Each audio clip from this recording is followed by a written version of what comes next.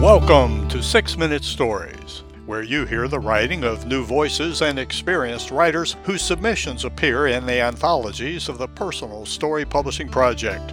Now in Season 6, you will hear stories from our 7th collection, Twists and Turns. Find links to 6 Minute Stories and to the Personal Story Publishing Project at randalljones.com. Everybody loves a good story. We hope you enjoy this one.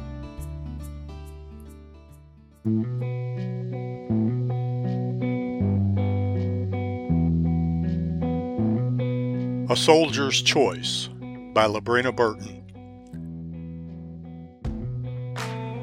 From the driver's seat of my Buddy Lowe's old 1980-something BMW, I squint up at the German traffic light, waiting for it to change from red to amber to green. Ancient stucco and half-timbered buildings surround me and drape lazy blooms from their window boxes. The sun streams through the narrow corridor of shops and breweries to concentrate its energy on me, where I sit behind the wheel. My army fatigues have melted onto every square inch of my skin. I smell the failure of both my deodorants and this plan. With my right hand I grip the shifter. As soon as the light turns amber, I will shift into first gear. When the light turns green, I will take my foot off the brake, gas it through the intersection, then move into second, third, maybe even fourth, barreling straight down the street to retrieve my friend. My left hand, though, sits poised to flip the lever of the turn signal. I'd make a right and hightail it back to base without him, should my mind change along with the light. No man left behind is a commandment the army has, inscribed somewhere on stone tablets. Another rule, this one etched into our brains, thou shalt report 10 minutes prior, holds equal sway. When these directives conflict, our leaders have given us no guidance on what to do. Today I find myself in this dilemma.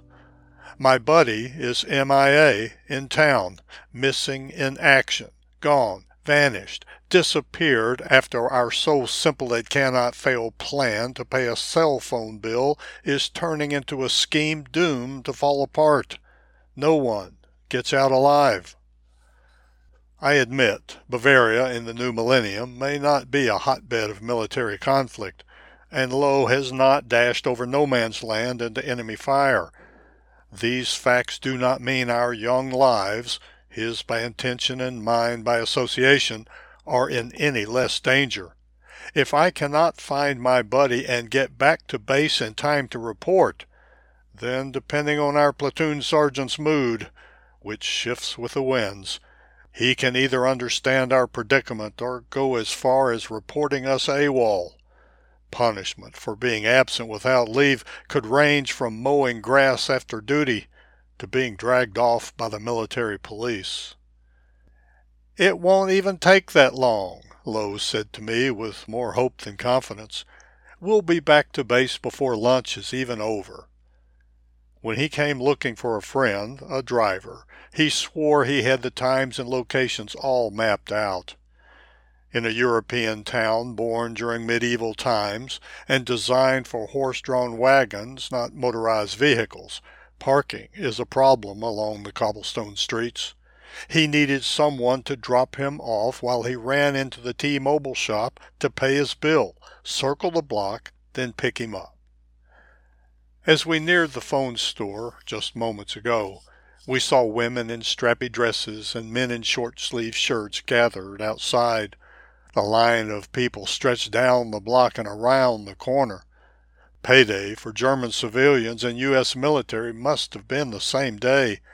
Clutching their phone bills, those in the growing line waved the papers in front of their faces in futile attempts to fan away the stagnant June air.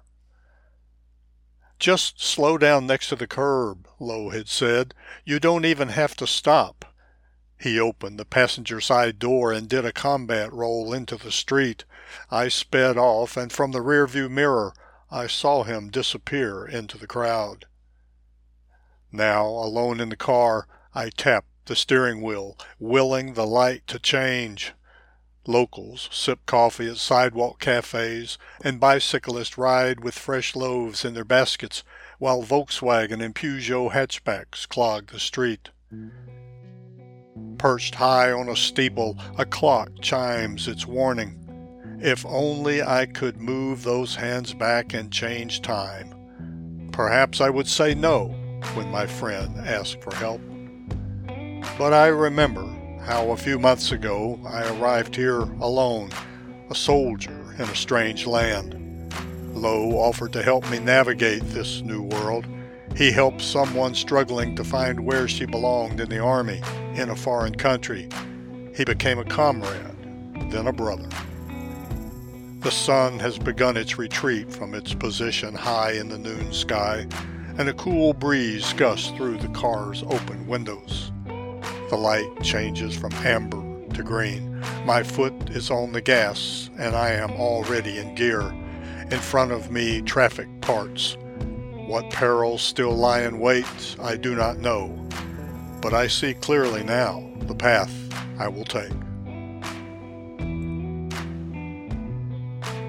Copyright 2022, Labrina Burton. Labrina Burton lives in Lexington, Kentucky with her husband and pug, Lucy. She earned both her psychology degree and post-baccalaureate certificate in paralegal science from Eastern Kentucky University.